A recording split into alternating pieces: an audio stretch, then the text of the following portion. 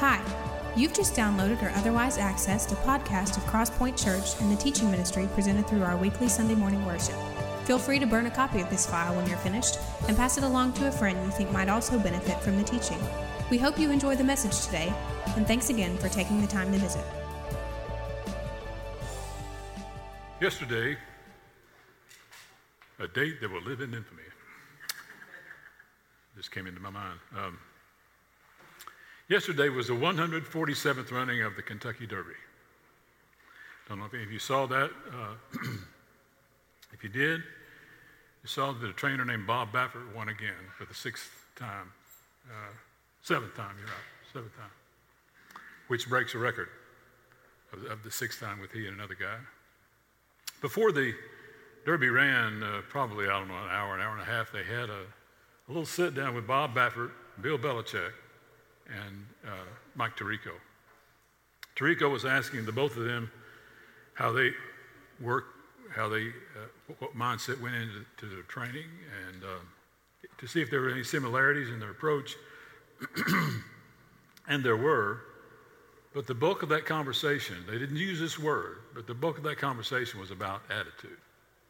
It was about knowing what you're going after and achieving that based on a mindset that says this can be done, seeing it before it happens and believing that it can be done. And one of the things Baffert said I thought was neat was, not that unusual, but to see the end means in your horse winning, you got to get rid of the noise around you. I want you to turn to 1 Peter chapter 4. We're going to talk about attitude today in light of the fact that we are, as the Apostle Peter refers to here, strangers, or another word he uses is aliens in a foreign land. We are here as misfits, as those who don't fit in, knowing Christ in a world that's lost without him, feel as misfits, as those who don't fit in. And he talks in this passage today about the attitude we are to portray and project because of that. 1 Peter chapter 4, verses 1 through 11. Therefore, since Christ suffered in his body, arm yourselves also with this same attitude, because those who have suffered in their bodies are done with sin. As a result, they do not live the rest of their earthly lives for evil human desires, but rather for the will of God. For you have spent enough time in the past doing what pagans choose to do, living in debauchery, lust, drunkenness, orgies, carousing, and detestable idolatry. They are surprised that you do not join them in their reckless, wild living, and they heap abuse on you.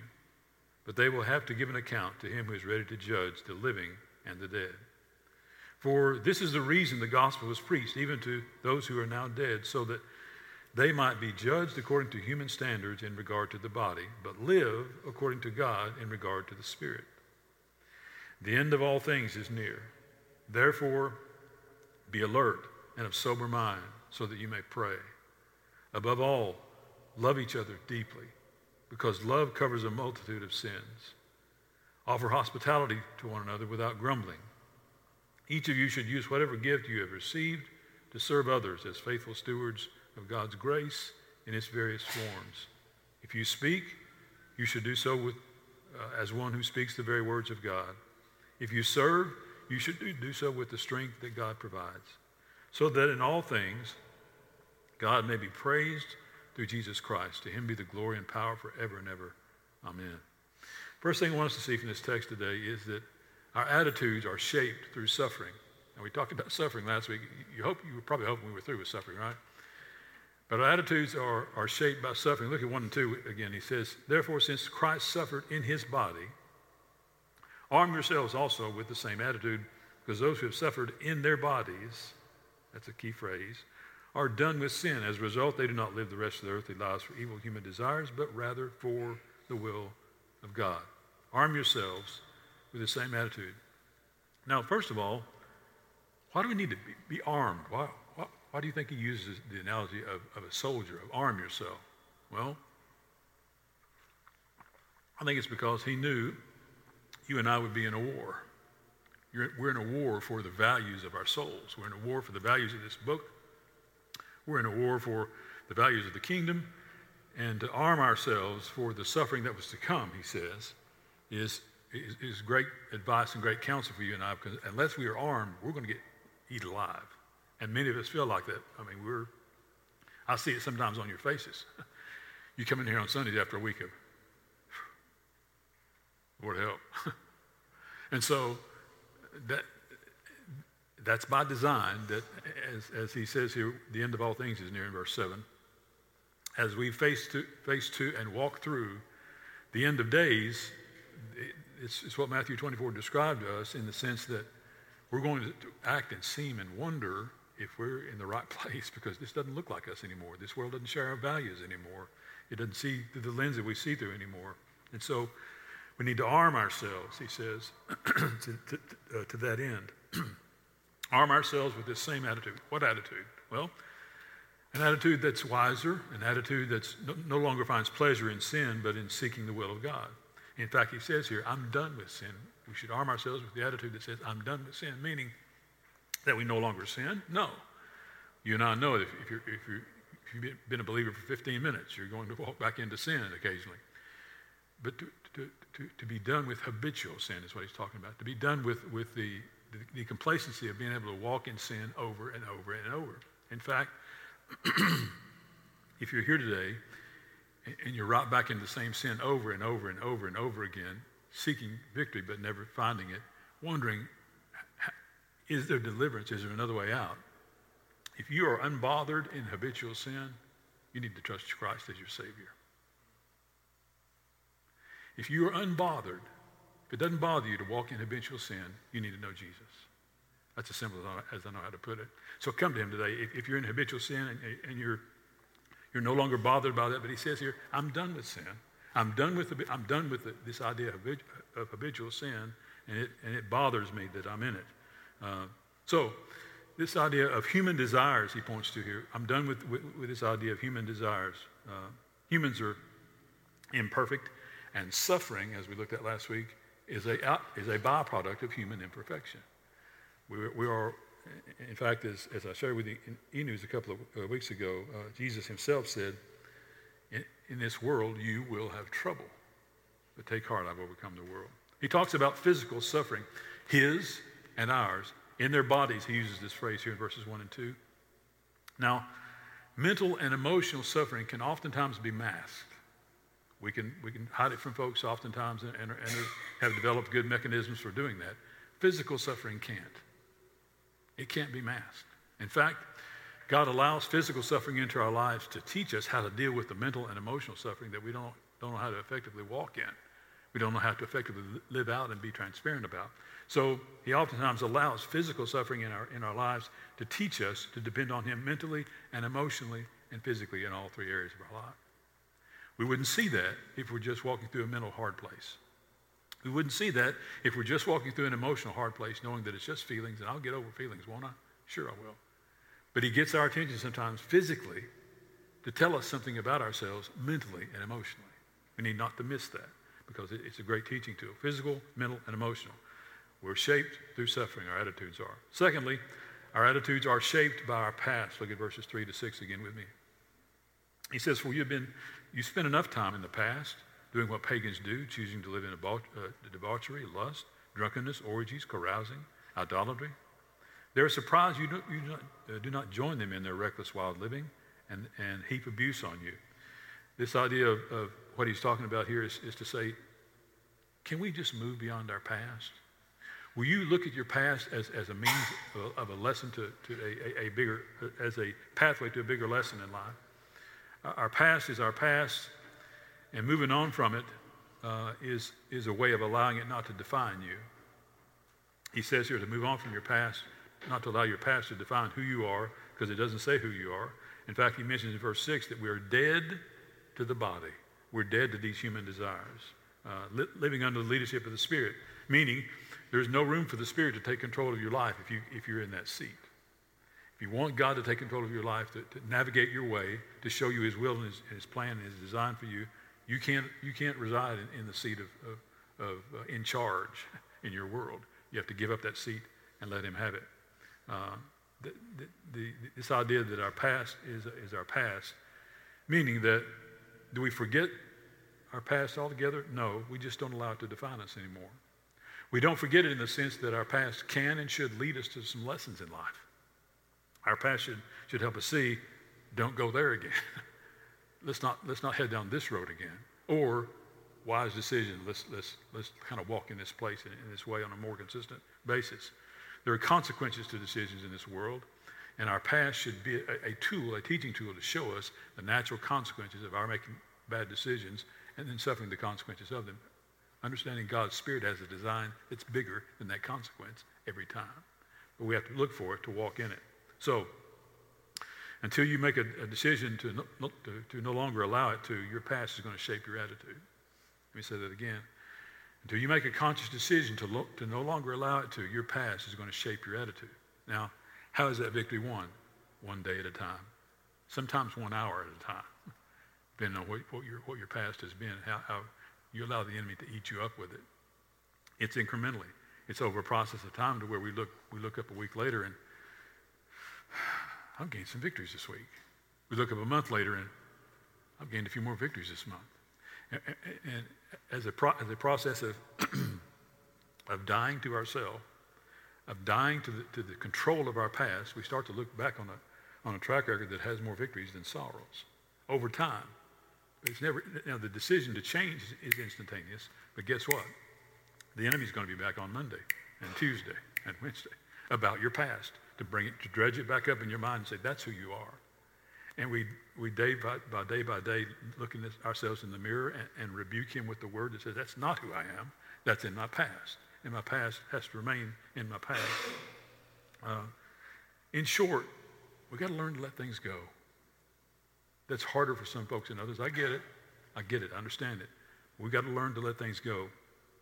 That's far easier when we can see what dragging our past around is doing to us.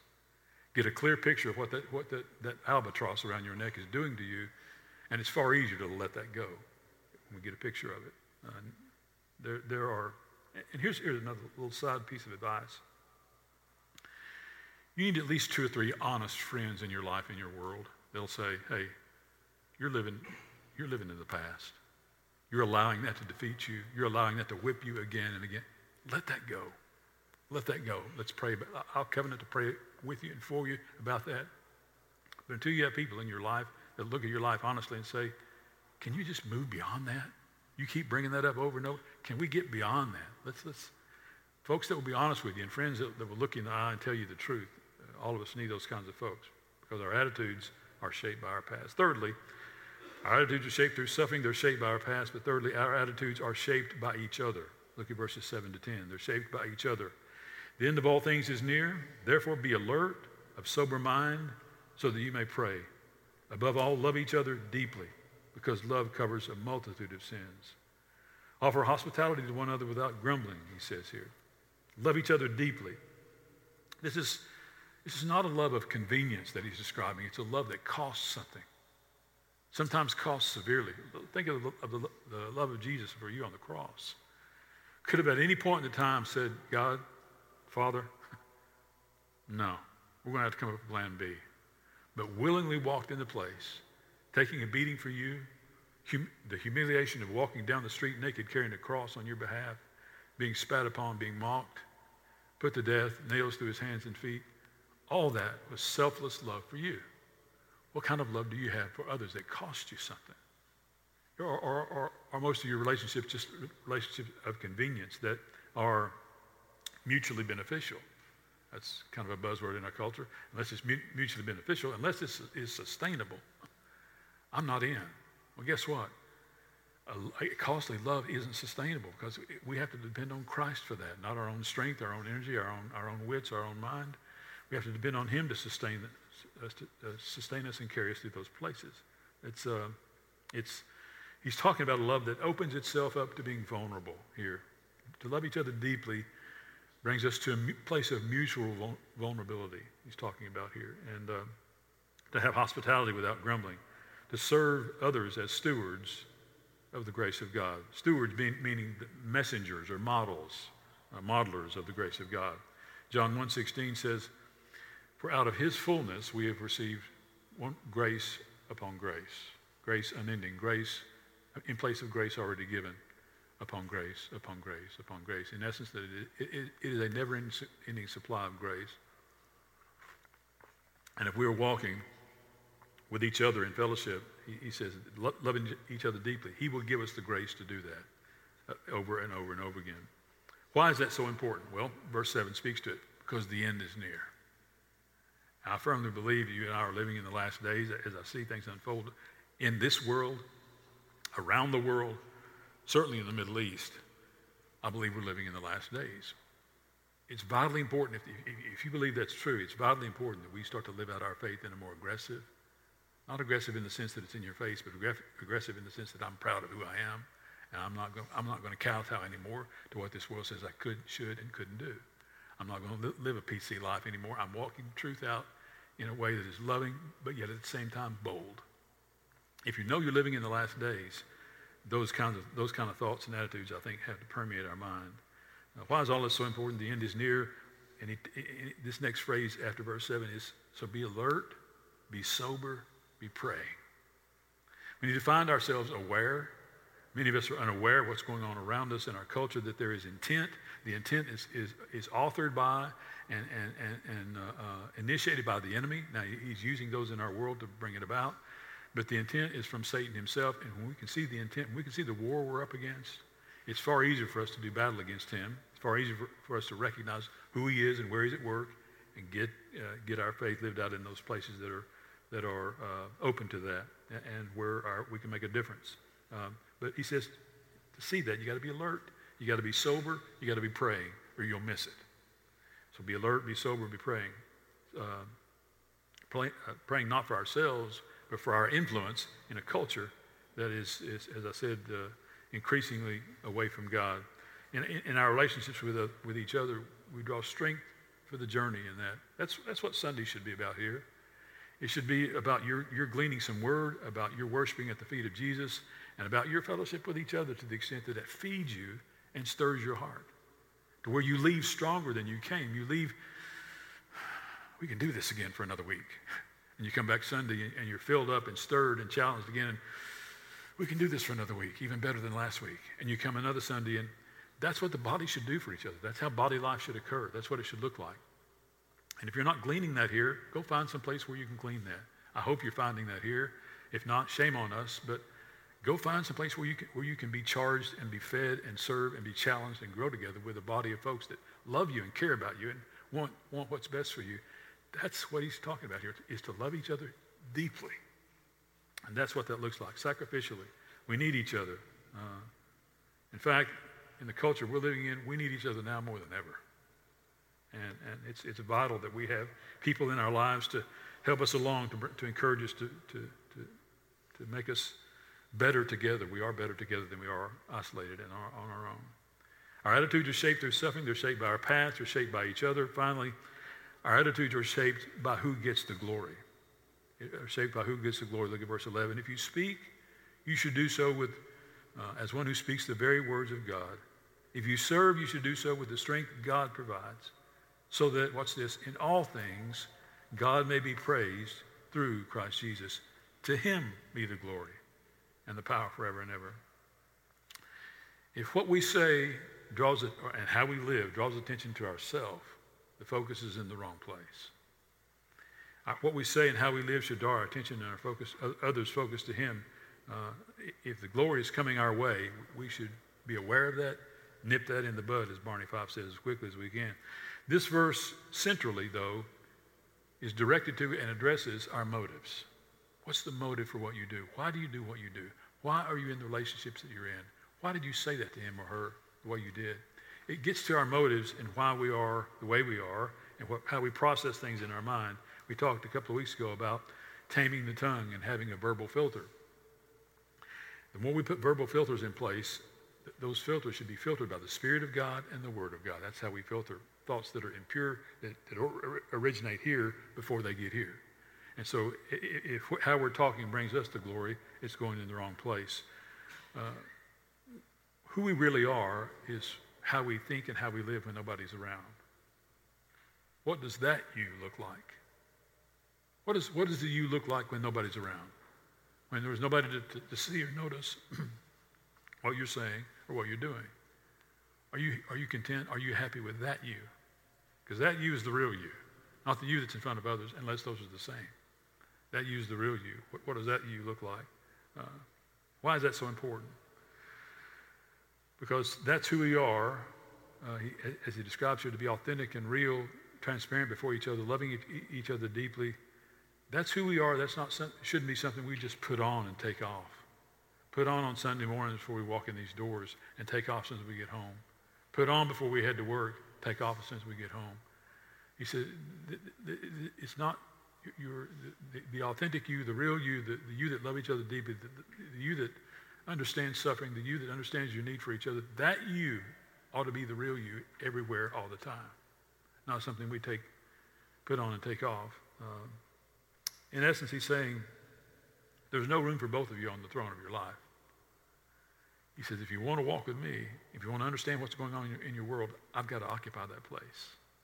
There's no room for you there and me there. It's not on one of our team's trips to Nicaragua. One of our translators was a small guy, and we were traveling in a Toyota Land Cruiser with bench seats in the back of it. About, 15 of us or so in a place that should seat 12, among seats that should seat. And there was one of our translators that I used to call One Cheek Lenine, because he last one to get in, and would close the door and lock it. There'd be a half cheek, room for him to sit down somewhere. That's not what he's talking about here. We're not half in and half out. We're not one foot in, 1 foot out. He says, we've got to be all in. There's no room for both of us on the throne. You can't share a cheek with him for the throne of your life. He's got to occupy that place.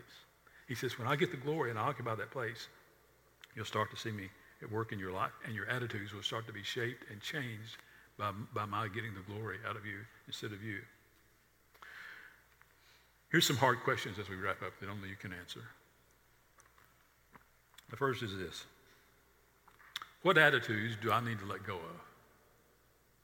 What attitudes do I need to let go of? Now, these are hard questions that only you can answer. Has suffering made me bitter? Has it made me bitter? Has my past made me angry? Have others made me apathetic? Have I made myself entitled? And finally, the final question is, what attitudes do I need to pick up? I need to let go of those. What do I need to pick up? I need to pick up gratitude in place of bitterness. If you're bitter because of suffering, be grateful for what God is using suffering to teach you about himself and about you. I need to have gratitude instead of bitterness. I need motivation instead of anger. What I've experienced in the past or my present circumstances should motivate me to move beyond them instead of being angry for them. Thirdly, I need forgiveness instead of apathy. Folks in life are imperfect and they're going to hurt us. I need to learn to forgive instead of being apathetic about, I just don't care about that relationship anymore. I don't care what happens to me anymore in that regard. We need to learn to forgive and move on as opposed to being apathetic about that. And finally, we need to pick up an attitude of selflessness instead of an attitude of entitlement. I'm going to tell you, an attitude of selflessness in this world is going to look like a freak. Selflessness, not selfiness. There's plenty enough selfiness going on. We're such a selfie culture. To live selflessness in this culture is starkly different from what this culture looks like.